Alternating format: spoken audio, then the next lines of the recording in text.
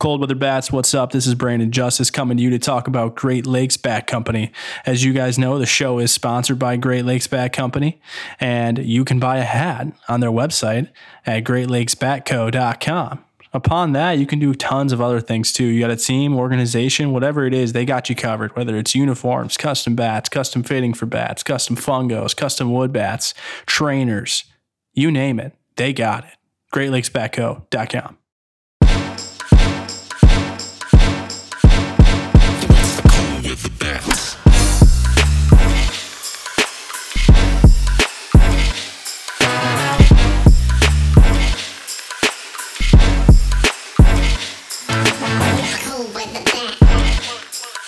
Welcome into another episode of Cold Weather Bats. I am one of your two hosts, Brandon Justice. Joined by me, as always, is Brian Sikowski. It is March 7th, this recording, morning time. So if you hear any dialogue today about some games that are after that, just know we have not been able to witness them yet.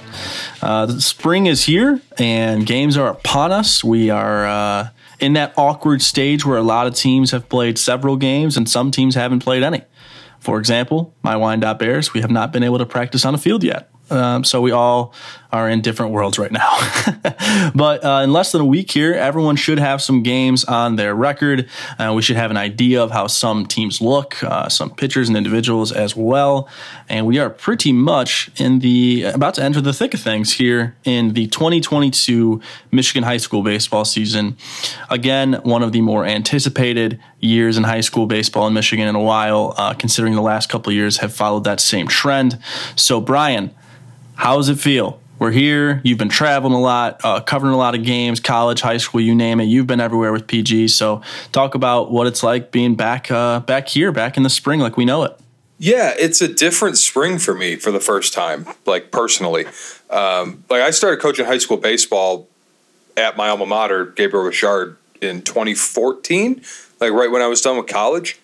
And, got hired full-time by Perfect Game after that, but didn't stop coaching, So, it's weird going into a spring where there's baseball going on when I'm also not playing coach guy. So, obviously COVID, I didn't coach, but I wasn't also going to games that spring either. Like, no one was. So it's a different world, like walking into this simply as a scout in the spring. This is literally the first time in my professional life I've been able to do that. So it's been fun, man. I've been all over the place. I've been putting a lot of miles on rental cars and getting a lot of Marriott nights and seeing a lot of baseball. It's weird how, Ohio's our neighbor and they're 3 weeks in, more or less. There's some rule there that the season has to end by a certain date, more or less to just accommodate travel ball. It's weird. I don't understand it. Whatever. But so the Michigan teams, what we're looking at, we really are just getting going, even if I've been watching high school baseball in Florida since January, or even if I've seen it in Texas since January or whatever. We are just getting going. I'm excited to be going at it. I'm excited we have our first Super 25. I was able to get out to St. Mary's last weekend and see the opening league doubleheader against Catholic Central. We can talk about that a little bit. But yeah, man, nothing but exciting. Super pumped to get going. And it is that time of the year where bats are going to be slow to start. Pitchers usually dominate at this time of the year. So I think we are in that phase for us where we kind of sit back and I guess are pseudo-analysts of what's going on throughout our state's baseball scene. We're in that weird spot where we can't gather too much out of what a team is going to offer offensively. However, one team has certainly made that undeniable, and that is St. Mary's, who you have some obvious background on, but you can also offer some analysis on what they've done throughout the season. I don't have the totals of home runs, but I believe you mentioned to me the other day that they were on an average of 1.3 to 1.4 per inning. And as we know, like Irish, Auburn catcher commits and a likely draftee or has an opportunity to be drafted, and is certainly making the case because in his first 9 plate appearances, he had 4 walks and 5 home runs. and his slugging percentage was over 3,000. So he's starting off hot. Blake Grimmer, first time playing high school baseball in Michigan. I think he's got 4, I believe, at this point after that game yesterday against Oxford. There's a bunch of other guys hitting balls out. Nolan Schubert's hitting balls out. Jake Dresselhaus is hitting balls out. Vincent Cowdrey, newcomer for the team this year, is hitting balls out. So talk a little bit about St. Mary's. I know that we don't want to harp too much on them every week, but they certainly give us something to talk about, especially given that they've A, played the most games, and B, put on the best show so far. Yeah, at one point they were at 1 home run per inning. They were like 15 out of 15. The other day against Oxford, they only hit 3, so the average has now dipped. They have 18 home runs on the season. And we tweeted last week when they hit 8, like in game 1, like, Coach Griesbaum, our friend of the program and occasional guest, Dan Griesbaum Jr., tweeted, like, there's a lot of high school teams, like good high school teams, who won't hit 8 in a season. And you sit there and think about like how ridiculous that is, but that is true. It's been a long time since I was in high school, but I think like we had 5 as a team my senior year on a team that won 30 games. Whatever it was, like not glory days, just a comparison. Like, so it's nuts. And like, yes, I think that even nobody would say that St. Mary's plays in like a giant field. They don't. It's probably like slightly below average as far as high school like dimensions go. But when you have 9 dudes, 10 dudes, 11 dudes, if you include like when Porter hits and, Cowdrey you mentioned, and Parker Brustevich has a tank this year. Like when you mention, 10, 11, 12, 13 guys deep that can run the ball out of the yard, they might hit 100 this year. In fact, it would be pretty shocking if they didn't at this point. Right. Has there ever been 100 home runs hit by a high school baseball team in the state? I don't think so. And this isn't juiced bat era either. This is, we're playing with BB-Core. This is just an unbelievable collection of talent. Yeah, I saw them against Catholic Central. They looked great. Irish is off to an incredible start, obviously. Of his 5 or 6 bombs, like probably 2 you could maybe call somewhat cheapies. Cheapies isn't the right word, but like it was still a stepped on like rising line drive that would have been a triple if it didn't clear the like he's not hitting flares that like carry out of a small field. He's like stepping on baseballs and hitting them hard, and that's kind of what you're looking for. The arm looks great. I saw Porter's first real start. Had a very scheduled outing, like a very follow the instructions type outing. It was 97-98 with a 70 changeup in the first inning, a 70 on the 20-80 scouting scale, which means like plus in our vernacular.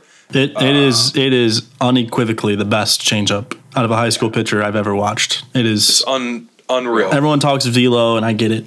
Velo is great. It's necessary, and his is incredible. However, the changeup is like you want to say icing on the cake, but that's understating. It's his best pitch. Yes, it is, and it has been. It was his best pitch when it was 62 miles an hour. Now he throws it 78, 79, climbing in velo. He's always been a big separator from the fastball.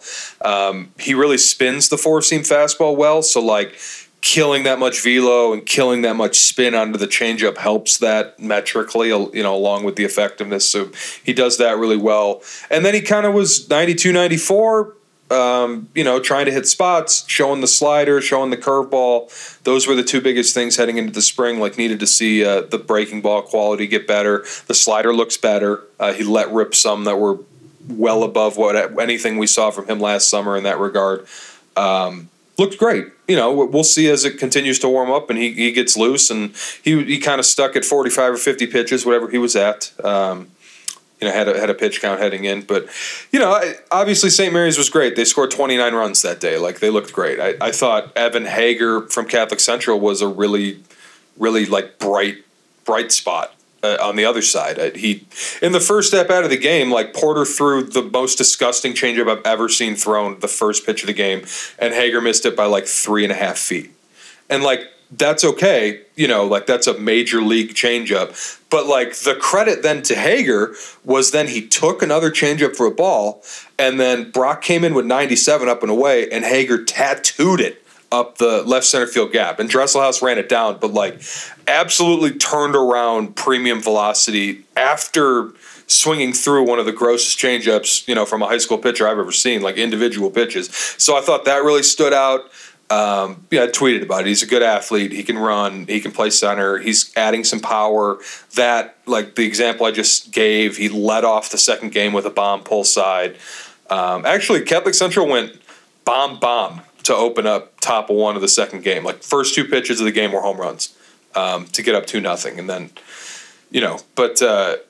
Hager really stood out for me. Like that's a really good younger team, CC. Like we saw the beginnings of it last year, where it's like a bunch of freshmen and sophomores, like guys kind of figuring things out, new coaching staff. They play hard, they play the right way, but we're young. And now this year it's another year older. Like there's some guys stepping into more mature roles. There's some guys adding parts to their games that maybe they didn't have before via development, via physical development. But I like them. I think I'm bullish on them. I think they have a chance to be that fourth finisher in the Catholic League. But hey, good team, good opening series. I enjoyed watching it. But obviously, big matchup this week with St. Mary's and Liggett on Saturday. Yeah, that game is going to be must watch. I know the prep is going to have it. I'll be on color commentary, but we don't need to dive into that. I'm excited to do that, though. That should be fun. So shout out to Chad Bush for that.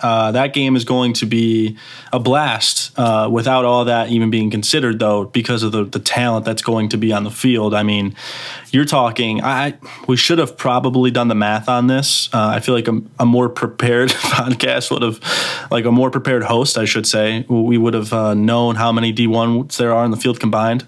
Maybe you can just like spit that out of your head on top of your head. I'm not sure. I sure can't. But there's about 18, I would say. I mean, like 18 was the number. I think St. Mary's is at 13, and then you got Purify and Sharp and the Bars is 4. The other Jones brother. Jack Jones is 5. And Service is 6. So 19? So 19 Division I commits on the field. All right. Yeah, something like that. More in the program pipelines, like yeah. And not to mention it's a doubleheader, so you're going to get to watch it twice, which is awesome. It'll be Porter versus Barr in the first game, I'm pretty sure. So like line up, like get there early. You're going to need. The price of admission isn't enough, no matter what it is. It's you're watching two guys that might one day be in pro uniforms. At least, I mean, Porter, I feel like we can comfortably say that about. But Barr's been as good of a arm this state has in the past 2 years. I mean, I think Porter's kind of on an island in his own. I think he's on an island, and the island next to him is probably Lally and Shapansky and maybe even throw in a couple other guys there. But I mean, Barr, when we saw him last year, the way he moves his fastballs, I mean, he'll throw it straight, he'll throw it with a two-seam, he'll throw it with a splitter, he'll throw it, I think he can throw with a sinker as well. So, just the way he moves all four directions with that fastball is so hard to read where it's going to catch your barrel. And the one that you think is going to move ends up being the straight one and flies right by us. So it's underrated for a high school pitcher to have that kind of movement on a fastball. You don't hear it as much. Usually you hear about the secondary stuff, which is, he has that too, don't get me wrong, but the way he can funnel a fastball is super advanced in my opinion. So that's going to be a great game to watch, especially if you're a fan of the art of pitching, which I'm more of an offense guy, but I think that you're going to see two teams struggle for a couple of innings to figure out how to hit a guy. I wouldn't be shocked if either team comes out hitting well, though. The talent that's in their lineups probably equals the talent that's going to be on the mound, but it'll be a blast regardless. I think something that you're going to see there is just a preview of what this year has in store for us in Michigan high school baseball, the competitiveness and, the parity past one. I think Orchard Lake, again, is its own world, but past Orchard Lake, there's a lot of anyone can beat anyone type of scenarios there. I mean, we'll have the Super 25 on here soon during this episode, and you can see when we were making this, Brian, I mean, we were – I mean, 3 could have been 10, 10 could have been 3, 12 could have been 5. I mean, there was a lot of, interchangeable picks there where we were just trying to come up with edges that some teams had over the other. And it's hard to find. And there's so much talent everywhere. I think in those top 25 teams, nearly every team had a D1 guy, and you couldn't say that in the past. So it's just another year of Michigan high school baseball being awesome. And the Super 25 is finally here. We have a great game ahead with Liggett and Orchard Lake on Saturday. I just got to see Woodhaven play Detroit Edison, and Woodhaven came out on top 7-5 at their beautiful new facility. Incredible turf fields at both the baseball and softball fields, as well as an all-purpose 100-yard football field. So it's good to see Downriver continuing to improve its infrastructure here for the athletic facilities around the area and the footprint that it has in multiple sports now around here, especially with Woodhaven, Trenton. I think the Wyandotte Bears will make some noise this year. In baseball, Allen Parks, always very solid with Coach Gulliver, who's as consistent as me drinking my coffee black because I've never drank it differently. So Woodhaven and Edison, impressive game. I thought from both sides you saw a lot of star power out of Edison with Greg Pace and Caleb Saunders. Greg Pace looked as advertised, both on the mound, coming in and not being able to win Edison the game because they were already down when he came in, but he did stop the bleeding. And then Caleb Saunders looked decent with the bat. Pace just flies around the base path, and I've never seen a kid glide, like float, like the way that kid does. Host of scouts there watching him as well. And then on the other side, Woodhaven started with Kyle Harris, and they were down 4-0, but a battle from Woodhaven in I believe it was the 5th inning, put them back at 4-4. Edison then took the lead 6-5, and then Woodhaven rallied with two in the 5th to make it 6-5, and then added another one on the bottom half of the 6th to make it 7-5, and then came in and closed it out with Ray Perez, who looked really well, really good on the mound and polished on the mound and good with the bat as well. CJ Wilmot was the game winner there with a gapper double to clear the bases for Woodhaven, and ended up tying the game and starting the rally that they needed, because at one point it looked like Edison was going to roll. Edison dealing with some injuries right now. I think they're going to be stronger down the stretch. Not having your starting catcher is going to hurt you in any scenario. Edison's concerns are the concerns they had last year and the concerns that they have this year are their depth. Their top 9 is a great group. Past that, they have some question marks that they have to fill with some younger guys, just given the size of their school. And so I think that they're a team that's going to be fine. Woodhaven, again, they look like a Corey Farner team. They're scrappy. There's a lot of energy. They don't go down easy in counts typically. They're going to find ways to put the ball somewhere. They're smart. They're not swinging a lot of balls. They did find themselves getting doubled up in a scenario where they could have driven in a couple of runs, and so there were some mistakes, but there's not many mistakes on a Farner team with Woodhaven so far in his tenure. So you saw a lot of that. A lot of consistency. And that's something that we talk about when we build the Super 25. Segueing into that is a team like Blissfield is going to find themselves ranked in the Super 25, and they have to replace Kevin Tuttle, it's Kevin Tuttle, correct? I feel like I have that wrong. No, Blissfield was Gorky and Ganem, right? Horky and Ganem. Who was Tuttle? That was Gabriel Richard like 4 years ago. Larry Tuttle is their head coach that retired. Yeah. That's who I'm talking about. Kevin Tuttle was a player. Yeah. Gotcha. I'm all over the place. There we go. Downriver and Blissfield coming together in Brandon's brain. You're getting it live here on Down. Bears played Blissfield today, and it's a good thing I did some studying. They're replacing 2 guys who went to Bowling Green, Horky and Ganem. As far as players, they're replacing, yes, but I meant their first time as a new head coach. And year in and year out, we could always throw Blissfield as a team to compete because of the consistency they have with their head coach, and you're starting to see that come to fruition at Woodhaven, having Farner as long as they've had. Same thing with Trenton, having Zalka as long as they've had, and Allen Park having Gulliver as long as they've had. Those teams, and in Cotner, he's been here 20 plus years at Wyandotte, so those teams are always going to compete regardless of what they have. So Woodhaven does not have a Ryan Szczepaniak, Drew Szczepaniak, Colin Chakowski this year, but went out and beat Edison in an early year game where they're typically going to struggle with the bats, and they still put up 7. So that's what I saw from them. So with that being said, Super 25 time. First one of the year, second annual, so the second season that we are doing this. It was a hit last year. I think everyone loves rankings. I think it kind of follows our goal of shining that light and finding new ways to, put some attention on Michigan baseball because it's deserved. So we will roll into the Super 25 on the other side of this interview with Oakland head coach Jordan Banfield.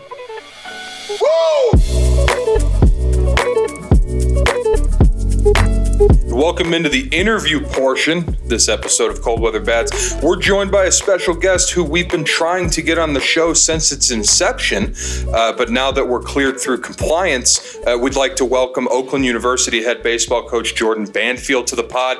Coach Banfield, thanks for hopping on with us, man. A great season you guys are having so far. Can you just a quick react to that sort of thing? Oakland playing real well. Yeah, first off, thanks for having me, guys. Always listen to the show. Try to stay up on what's going on and learn about players. And it's been good. It's my second year. Obviously, last year was an interesting one as first year with everything that was going on. And definitely felt like throughout the fall and winter we were going to be a lot better. And went out the first weekend in California, played really good, won the series, and then honestly just didn't play very good for 3 weeks. Lost a lot of close games, and it still felt like we were a lot better than. We got down to Wright State for the Horizon League opener. I took 2 out of 3 and kind of haven't looked back since. Oakland had never won a series at Wright State. Wright State hadn't lost a home series to anyone, league or non-league, since 2013. So that was a big one, just to show some tangible progress. And man, we've taken the last 2 conference series as well. Won 2 out of 3 both times, and mixed in a 14-7 win at Michigan, which was pretty awesome for me and the guys. So it's been a good run, but baseball is a fickle game, as we know, and we just need to keep playing good and showing up every day, giving the same effort, and feel like we're going to be in a good spot. So take us through building the team that is currently constructed at Oakland. And this is more of a, maybe not specific to Oakland, but a general thought when you're coming in to take over a new program. Not a new program. Obviously, Oakland's been around, but you're new to the program. What is the balancing act of, hey, I need to bring in some JC guys who can play right away. I need to hit the transfer portal for some guys who can play right away. But obviously, you also want to bring in freshmen for you to develop so you can have these these program guys. What is that balancing act? How do you do that? You have freshmen who are playing for you every day this year, or guys who pitch a fair bit for you. What goes into that balancing act? Yeah, I think it's a couple-fold. In our situation, it was really unique for a number of reasons. You said a new program, and yeah, Oakland's been around, but for all intents and purposes, we were trying to create a new program, and that was sort of the direction that, after talking with everyone, we felt like made the most sense. And so we come in, summer of, I guess it's 2020, and there's like 17 players on the roster that aren't in the portal. I think they only carried 26 the year before, and a few of those didn't work out for whatever reason. We got to go add over 20 guys in 2 months when we can't go on the road recruiting and we can't have anyone on a visit.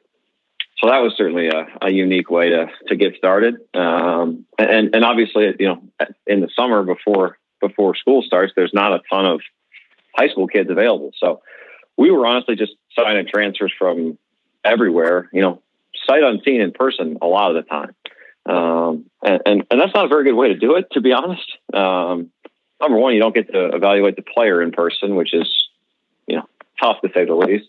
You also don't get to meet the kid and get a feel for them and whether they're a fit for, what we're trying to do. And every year, I mean this, the makeup piece, it's more and more clear as the separator for, what guys have success and what don't, and what guys fit in our program with my coaching style and the way that we want to do things and all that. So, I think a lot of good players. We ended up signing some guys that weren't ideal fits for what we were trying to do, and really just feel like having a year to get settled in and develop relationships and get some guys that I had prior relationships with that I knew would be the right fit, and then retaining the guys that we felt like wanted and could be a part of a successful program here. Just feels like that's all sort of fallen into place. So you talk about that balance, man. There's no there's no right or wrong answer. And obviously the hot thing today everybody wants to talk about is portal. Like, and I get the job and everybody's talking, yeah, man, you just need to go get a bunch of Power 5 transfers. Like, that's just,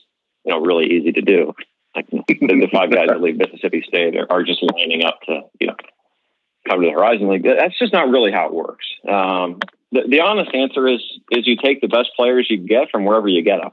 I think early on here, we've been, 50-50 transfer versus high school kid. I'd like to see that trend more towards the 70-30 high school as we move forward. And I think our 2022 class we have coming in will probably be at least that. We're bringing in a number of high school kids and then mixing in a few transfers. It's just such an inexact science, man. I mean, people think, let's go get a JUCO kid because they're ready. Well, let me tell you, man, they're not ready either. The gap between JUCO and Division I is wide for the most part.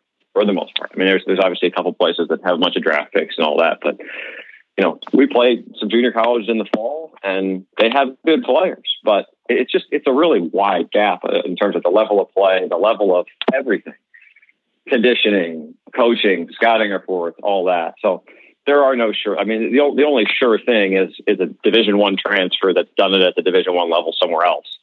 And still, you don't know, from a fit perspective. So, I think everybody has their own way of doing it. I mean, I've talked to some guys that, have come in the new jobs and we're only going to recruit high school kids, Well, I just think that's going to take a really long time for you to get good because high school kids aren't ready. They're not ready. There's always an exception. For the most part, they're not ready.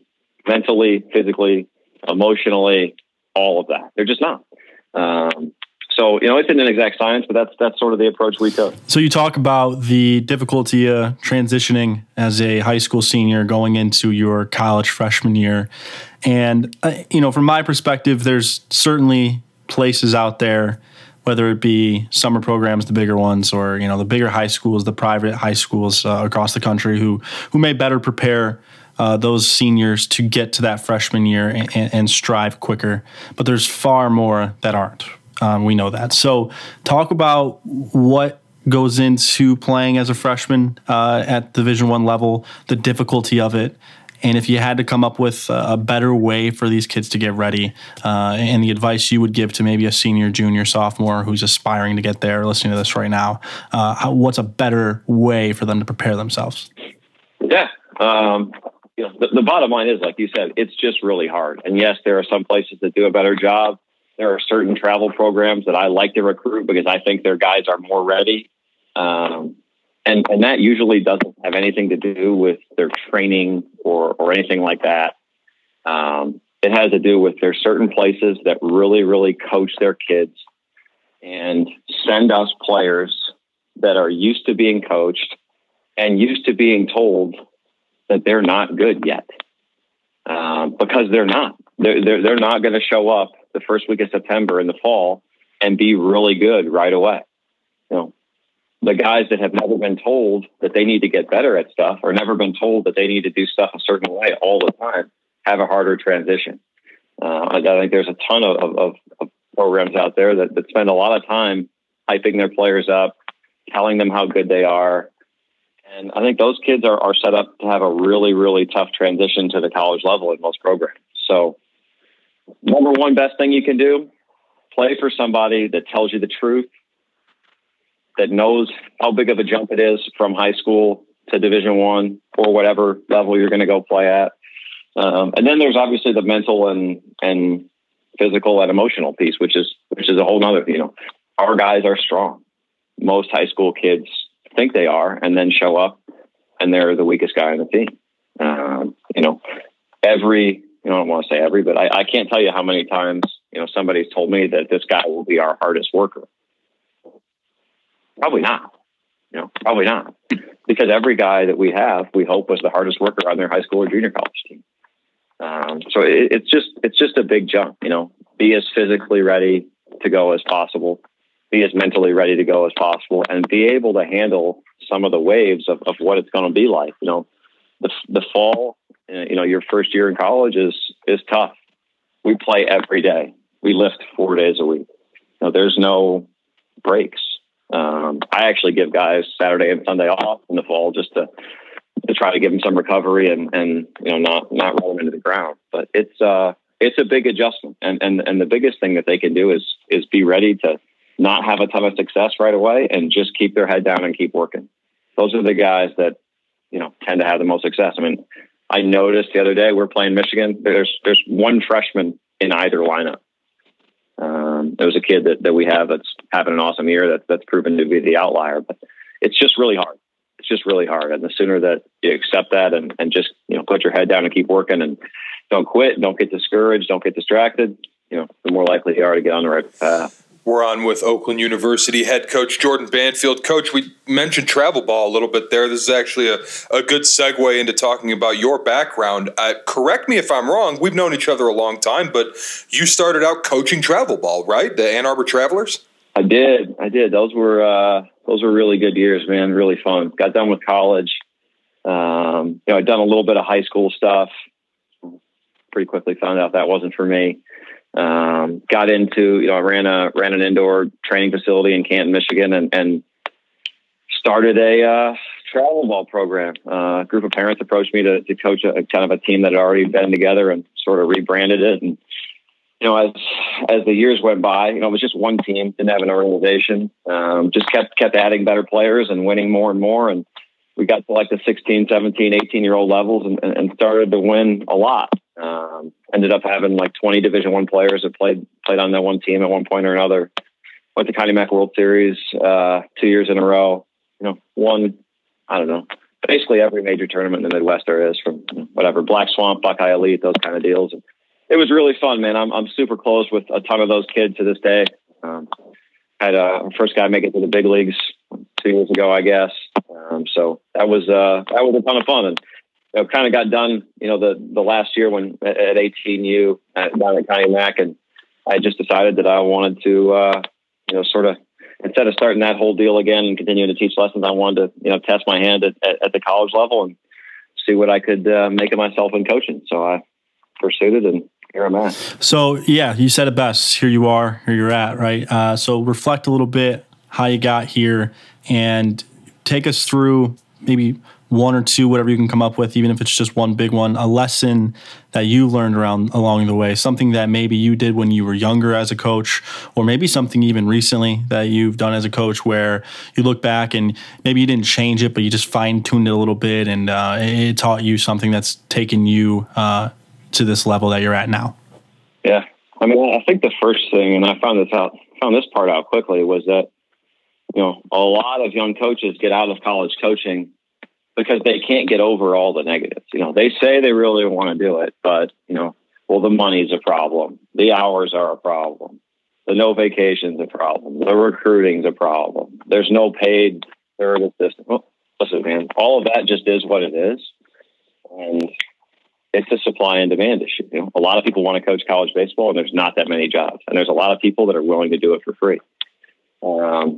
So I actually was in an interesting spot. Like I thought I had a full-time Division I job lined up, coming out of coaching travel ball, and it fell through due to, some HR posting qualifications issues and whatnot.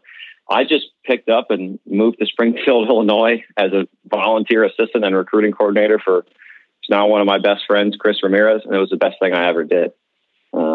He was brand new there. It was a place that hadn't won. And I got there, and he had a pitching coach that made a little stipend, and there was 3 volunteers.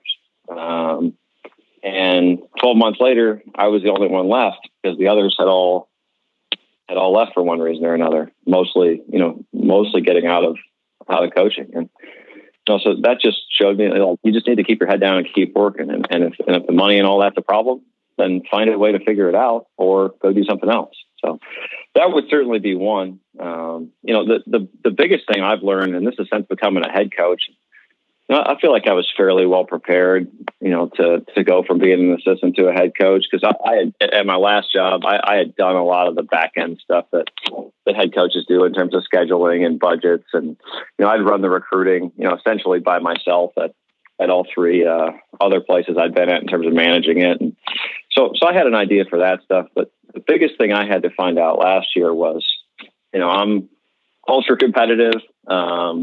certainly have, some fire. And, I think that I can handle getting upset about stuff, during a game or a practice, and I can be the same coach 30 seconds later. What I didn't realize, or didn't realize how significant it was the impact that, the way I handled stuff, impacted my players, because they were always looking at me now that I was the head coach. So I learned a lot. We have some really, really quality kids now that are part of, our leadership council that we instilled, and I meet with them all the time, and we just have really honest and open communication. I tell them the truth all the time.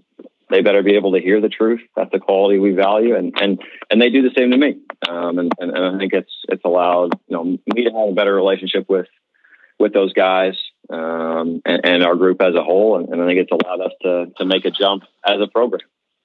That'd probably be the two, man. One final question for you, Coach, before we let you get out of here. Obviously, appreciate you coming on with us. But take us through, you just mentioned your leadership council, and that's upperclassmen or captains or however you want to look. Can you explain that to us, what the sort of the makeup and the point and the execution of something like that is in a team setting? So that's separate from, we have captain as well. We have two of those. The leadership council is separate.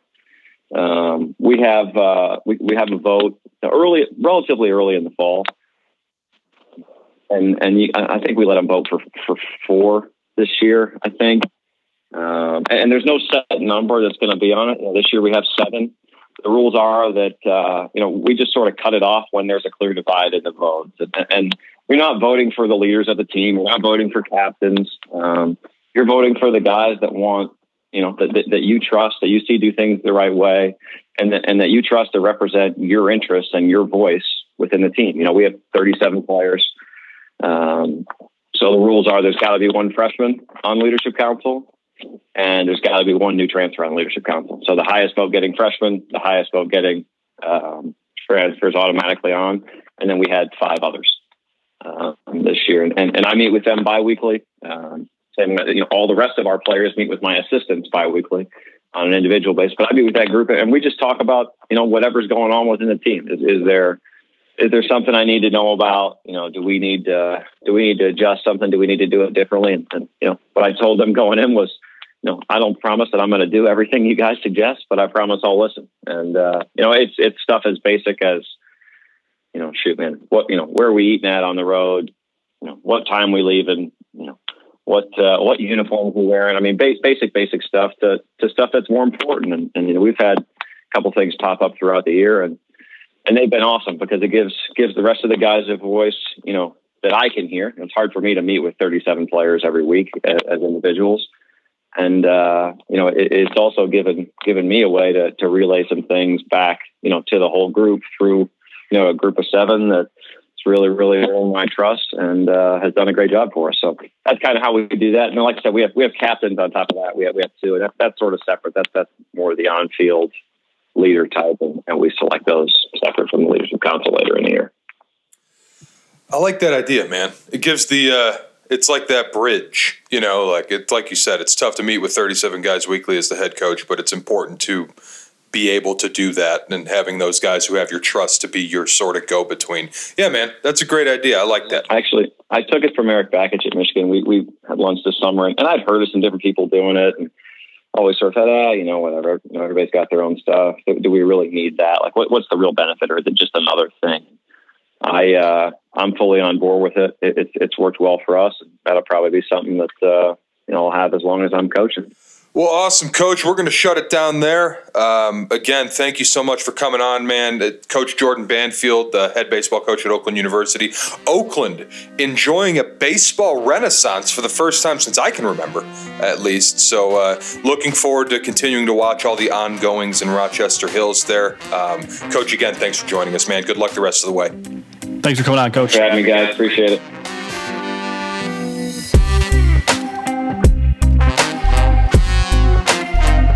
Welcome back. again, special thanks to Coach Jordan Banfield from Oakland University for spending some time with us today. A great interview segment. I love when we get to pick coaches' brains on specific stuff. Like, I love recruiting philosophy discussion, like team building, that sort of thing, culture building. So good conversation with Coach Banfield. We know that we teased this pretty good in the intro. We know that we wanted to keep you around. But without further ado, James, if we could get some fire audio clip here. It's the first iteration of the 2022 Cold Weather Bats Super 25. So, Brandon, as we've done in years past, meaning last year, because there's only been 1 year past, we've done a top 25, regardless of division, regardless of classification, regardless of conference or division or whatever. Every high school baseball team in the state of Michigan is eligible to be ranked in this. We're doing it all in one. I don't like breaking it down, Division I, Division II, whatever. Like, when I do the JUCO rankings at PG, I don't break it down by D1, D2, NJCAA, whatever. It's any JUCO is eligible, I'll rank them. Just depends on how good I think they are. So we do a top 25. We will have 5 also considered. That's kind of the immediate leftover from the top 25, but those are obviously not in any particular order. Brandon, I would say that the vast majority of the weight we put into these has to do with how good we think they'll be. Obviously, this year, star power plays a role because, hey, baby, star power wins in high school baseball. You know, and I think a small bit has to do with historical precedent, like, you know, coaching consistency, like you talked about with Coach Farner and the update. Like, Farner teams don't make many mistakes. You could always count on a Larry Tuttle team from Blissfield to be good. Like, that sort of thing goes into it. And then a small bit what they did last year. Obviously, there's some teams who went really, really far last year and lost a bunch of their players, and maybe they won't be that good again. But, hey, got to give the nod, at least in some respects, to a deep advancer a year ago. So, yeah, Brandon, did I miss anything, or are we good to roll? Nope. The most consistent thing on this show is you covering the bases, baby. So we are ready to roll. We want to start with our also considered section and then make our way up to the 25 as we did last year and go 5 per. Yes, sir. Absolutely. All right. Sounds great. I'll kick us off here in the also considered section. Starting from the bottom, these are in no particular order. We've got Heartland. Head coach Brad Gunther's got a good team coming back this year. Again, you talk about head coach, excellent style from Gunther. I think it's going to be aggressive. That's going to put them in a situation to win more games than they lose. Bay City John Glenn, who returns guys like Nathan Ball and Brody Krzyziak, on top of a few others that are going to contribute for them as well. They really have a stronghold in the Saginaw area, sharing that kind of with Frankenmuth and Garber, and that will be a nice battle of those three. We got Rockford over on the west side of the state, coming off a successful 2021 season where they made a lot of noise. Expect that to follow this year, but not so much so that we're going to put them in the top 25 to start. Want to see a couple of games out of them first. And then we've got Hemlock, a team that Sack himself personally recommended for this. I don't have a ton of info on Hemlock, but they are a team that we have heard a lot about and enough to put in the also considered section. And then lastly, Beal City. Year in and year out, Beal City competes in D4. They consistently win a lot of baseball games, and it would not be a Super 25 before 2022 without Beal City finding a way in there. Now, if their season goes left or right, we'll see, but they're as consistent as any team on here, especially in Division 4. Don't forget about Tanner Sontag at Bay City John Glenn. Sneaky, one of the better players, even in that 23 class that's as loaded as we talk about. Like, he's like 88, 92 and hits tanks. Like, it's an interesting player that I'm looking forward to seeing more of. That's a really good team, Bay City John Glenn. All right, so for me, 25 to 21, we will start it off at number 25 with Monroe. Obviously a very talented, very southeastern Michigan club. Noah Miller behind the plate. Brandon, you've talked about several of their arms having good stuff. I saw a bunch of them at the Great Lakes Indoor not all that long ago. Really talented core group of guys. We'll see how the depth is throughout the course of the season, obviously. But Monroe, number 25. Number 24, Brandon. I'm just going to let you talk about them. We're going to interrupt this. Number 24, Grosse Pointe South. Why are they ranked? South has a lot of production returning back this year. Wells Graham is coming back to play. He had some hip stuff going on early in the year, but he'll be cleared here soon, and he will be a vital part of that team. He'll play shortstop for them, I'd imagine. They've got Chase Mazie coming back, who's really elevated his game and is throwing in the upper 80s, and he's got an excellent secondary with a nice sweeping curveball that's been working for him for the past couple of years. I think his improvement will be huge for them because he will be a top of the rotation guy that they've needed. Robbie Leonard, Adrian Commit, who's going to be pretty good for them, and he's throwing in those high velo stages with a nice secondary. Not as polished as Mazie, but Leonard gives you a lot of upside and also allows you to put Mazie somewhere in the field because the bat helps you there. Jonathan Drake is a big bat for them coming back that's going to help them. They've really got talent all over that team. They don't make mistakes. Alex Tigas is coming off of an all-league year as a catcher in 2021 where he really elevated his game, and he's spelled by Ben Domzalski, who could probably go in and play a third or outfield just so you can get his bat in there. So they've got a lot of depth. They've got a lot of pieces there that they can move around, a lot of versatility, position versatility. And the thing with Grosse Pointe South teams is they're so well coached, and there's not many mistakes, and they're very mechanic heavy from the young age. So like 5-6 years old, these kids, Grosse Pointe is baseball, and those things matter when it comes to close games and just as the season goes on. So Griesbaum's got a nice team there this year. I think he's going to have a lot of production coming back from last year. It's going to assist them in their hunt to knock off Dakota, which we nearly did last year, and they might be able to do it this year, but we'll hear from Dakota here soon. Yeah, definitely. All right, we'll kick it back to me. Number 23, Portage Central. D1 runners-up last year. You lose Luke Lito, you lose Zach McDonald, you lose Gavin Brzezowski. Obviously, quite a trio of stars they had last year, quite a trio of production. Had to give them the nod, like we said, as the D1 runners-up a year ago. More to that team than just those three guys, and that was obviously a very good team. So we still expect them to be pretty solid. Staying on the west side, number 22, Matawan. A team that was popular in the preseason polls for the MHSBCA. They were number 7 in D1. Sure, I think they're going to be pretty good too. We're both undisguised fans of Carson Byers.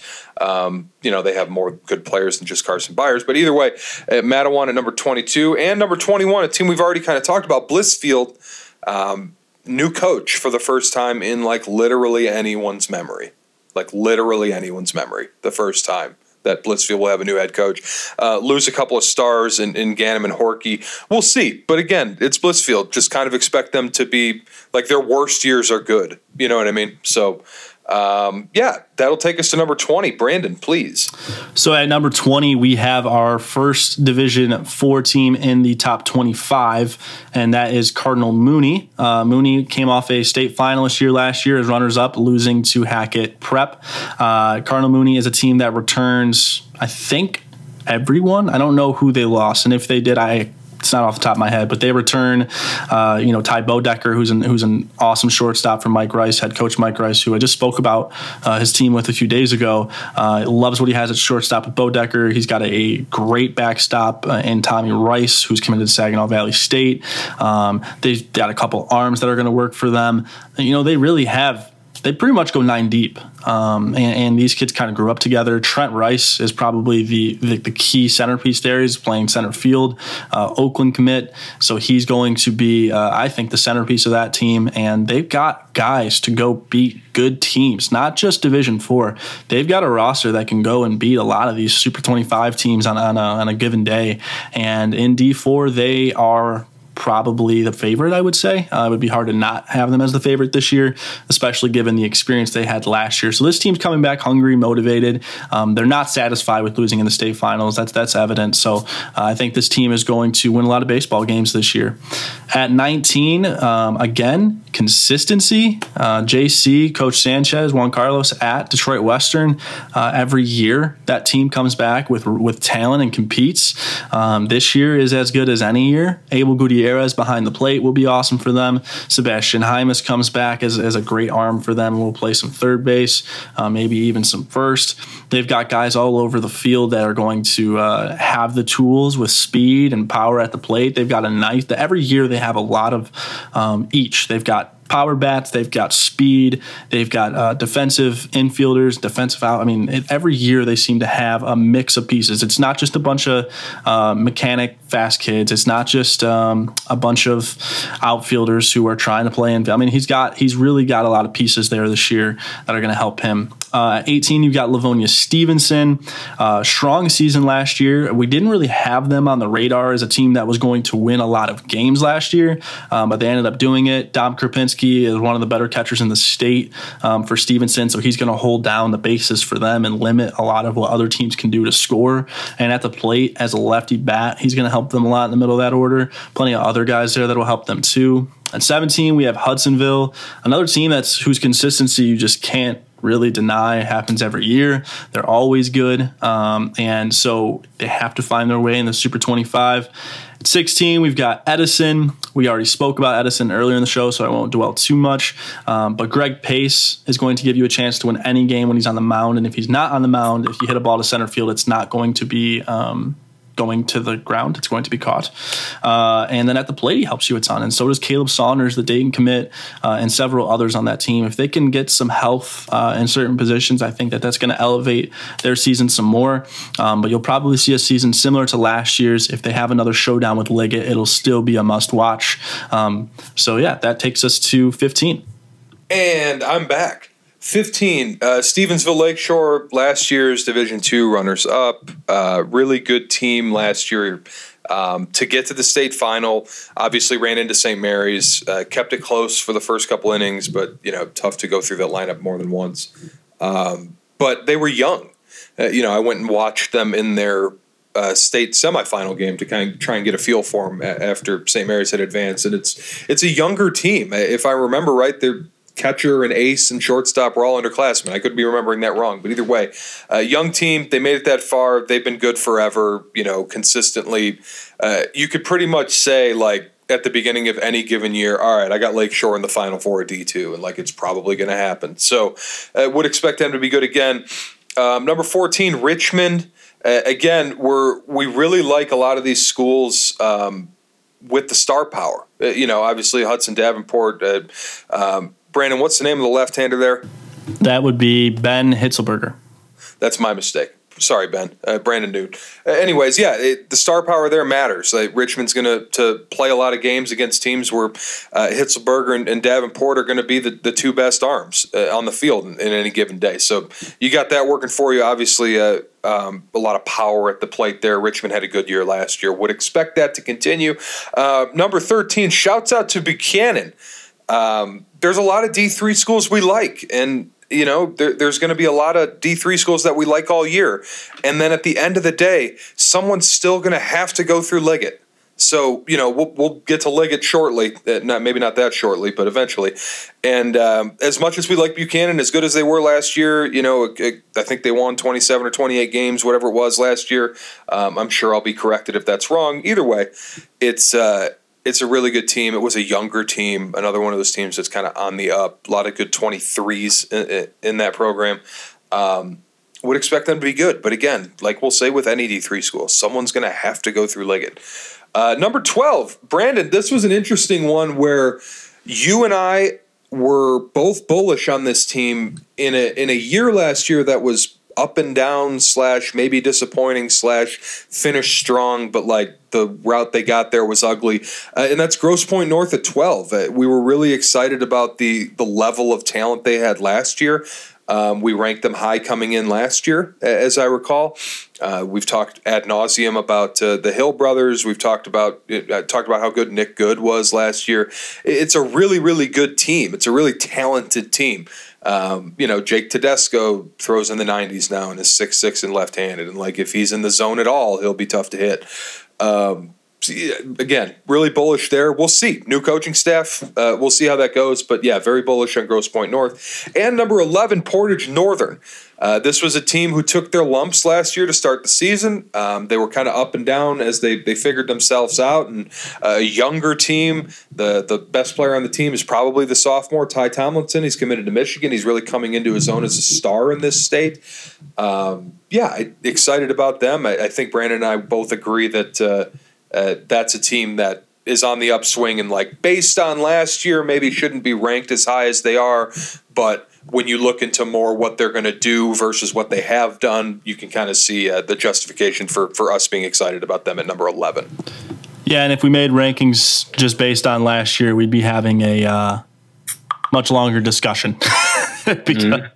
So, yeah, I mean, North is a good team, man. I mean, North is a team that's got a lot of we talk about pieces, and they have a lot of pieces on the mound and in the field.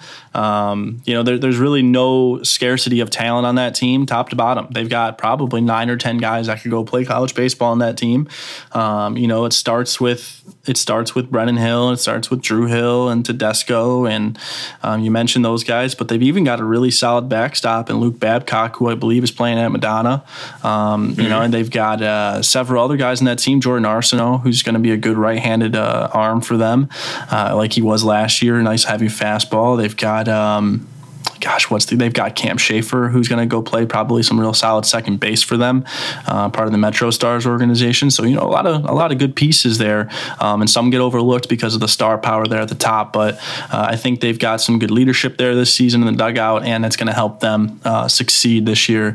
And looking forward to seeing what the product is at Grosse Pointe North and Grosse Pointe South. That'll be a nice battle again this year, like it always is. So we move into the top 10, and we don't stray too far away from North and South. We're going to stay in the MAC, and the top-ranked team from that conference this year is going to be Macomb, Dakota. Here in the preseason, they won the MAC Red last year in dramatic fashion, beating South by 1 run in the final of a 3-game series, and they are returning the bulk of their production last year, including a guy like Will DeMassey, who was a nice debut for him, because remember, the sophomores last year was their first year, so it was everyone's first look at DeMassey, and he had a great season.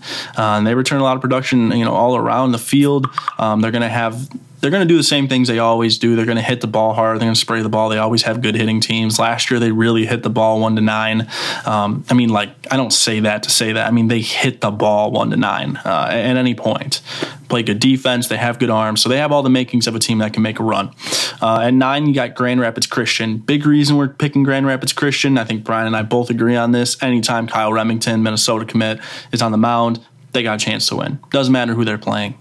He's not going to wow you with some sort of like mid-90s velo. As far as I know right now, it's probably still going to hover around the 88 to 89 mark at most at this point. I don't know but I'm excited to see where those gains have gone from last year to this year. But where that kid is going to wow you is the mental makeup on the mound, how he recovers from adversity. So giving up a hit, there's no thinking there. It's literally just the next batter. And that's the type of pitcher that I, as a coach, don't want to face.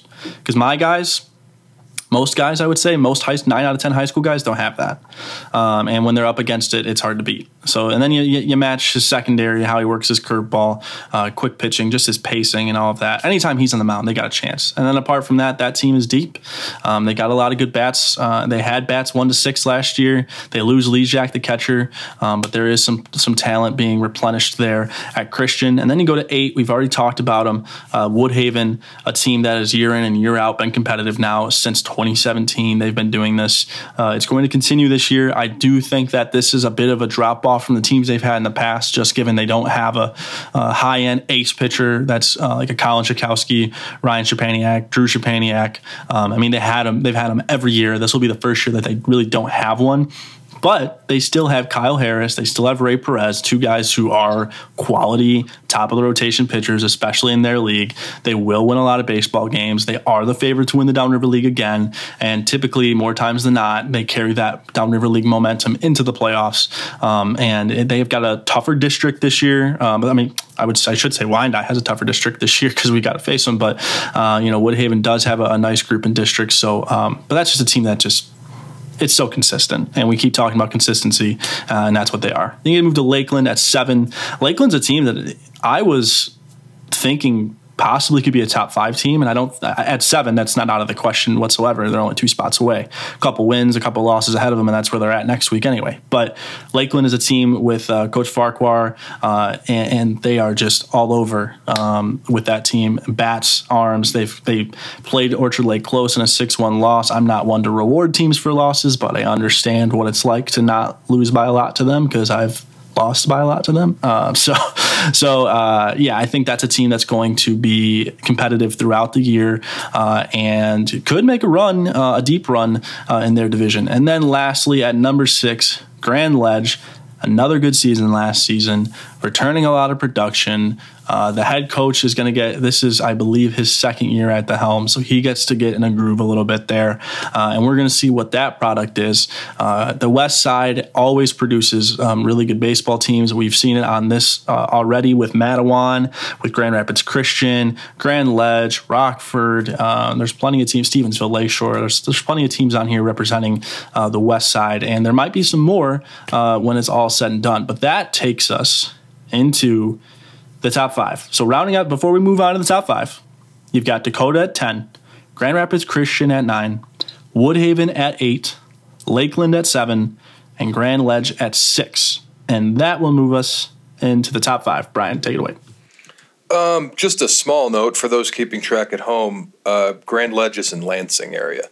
But moving on to the top 5. There's no way that's true, right? There's no way I'm that wrong. There's no way I'm that wrong. The Grand Ledge people were going to let us know. To me, that's the West Side, though. To me, like if you're past Lansing, not Lansing itself. Lansing is like the gateway to the. It's like this. It's like the Arch in St. Louis. It's like the gateway to the West Side of the state. To me, that's how I've always seen it. If you're past Lansing, like if you're to. Okay, I mean it is technically west of Lansing, so like okay. But I don't think they identify as like West Siders, do they? We'll have to ask. My geography continues to fail. That's all right. At least you got every high school right this year. All right, dude. All right. Top 5. Go ahead. All right. Moving on to the top 5. Number 5 are. We'll do state champion picks next year, but you can kind of glean a fair bit from this list next week. Pardon me. New Boston Huron at number 5. They're probably going to be our pick in D2. St. Mary's vacating D2 opened some things up. We talked about Stevensville Lakeshore. We're excited about them. We talked about Grand Rapids Christian. But New Boston Huron has 2 of those arms at the top in Luke Cole and Gavin Muzzy. I actually need to learn how their last name is actually pronounced. Like, is it pronounced Muzzy or do they just go by Muzzy because it's so complicated? I'm an Eastern European descent guy, dude. Like, I'm a Polish dude. My last name is Sikowski. Like, I usually am okay with those names, and I'm not. I'm going to have to learn that. But anyways, yes, those 2 at the top of the rotation.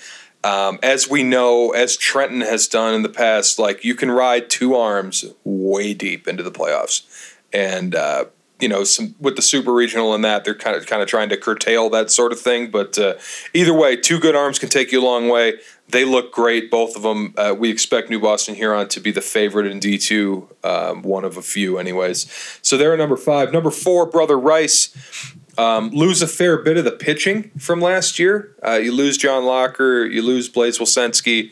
Fredo Velasquez is back. Looks fantastic both ways. To the point where, Brandon, we all knew Fredo could pitch, but, like, he committed to Michigan as a center fielder.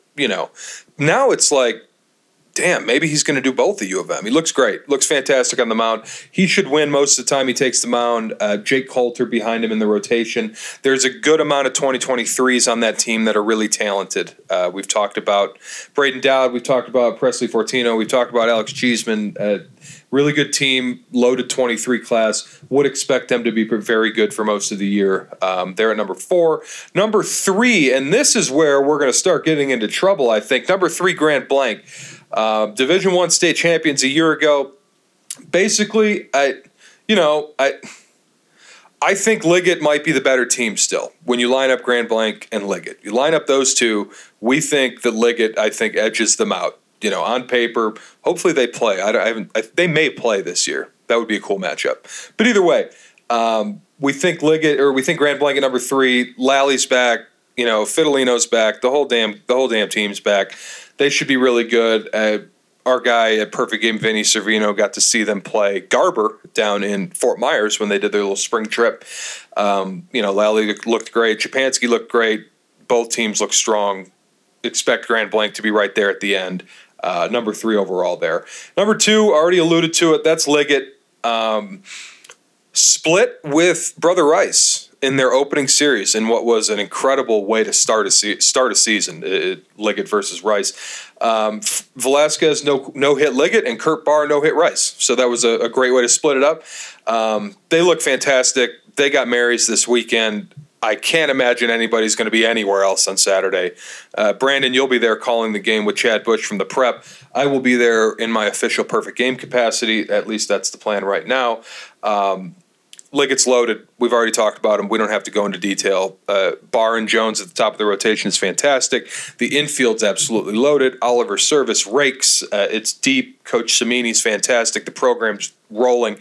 Would expect Liggett to be right there towards the end. And obviously, number 1, not to bury the lead, but we didn't have to. Orchard Lake St. Mary's at 1. Probably, for my money, the number 1 team in the nation. Having seen IMG play, I haven't seen Barr play. Sure, there's maybe 1 or 2 others, but I cannot imagine that there's a better 1 through 9 that exists in high school baseball. Brock Porter's going to give you a chance to win every time he goes out there. The pitching depth is coming along. St. Mary's number 1. So, Brandon, since I know you got to rush out the door, you have a game to get to, I will run us through this Super 25 again real quick, and we will sign off. Number 1, St. Mary's. Number 2, Liggett. Number 3, Grand Blanc. Number 4, Brother Rice. Number 5, Huron. Grand Ledge, Lakeland, Woodhaven, Grand Rapids Christian, and Macomb, Dakota round out the top 10. Portage Northern, Grosse Pointe North, Buchanan, Richmond, Stevensville Lakeshore at 15, Edison, Hudsonville, Stevenson, Detroit Western, Cardinal Mooney at number 20. They are the lone D4 school on the top 25. Blitzfield at number 21, Matawan, Portage Central, Grosse Pointe South, and Monroe round out the top 25, with Beale City, Hemlock, Rockford, Bay City, John Glenn, and Heartland and are also considered. We have another 20 or 30 schools here written down in the Google Sheet. We will be keeping track week to week. Obviously, the Cold Weather Bats Super 25 will be week to week. Officially, welcome back high school baseball in the great state of Michigan. For Brandon, I'm Brian. We'll talk to you next week. Have a great week, Michigan.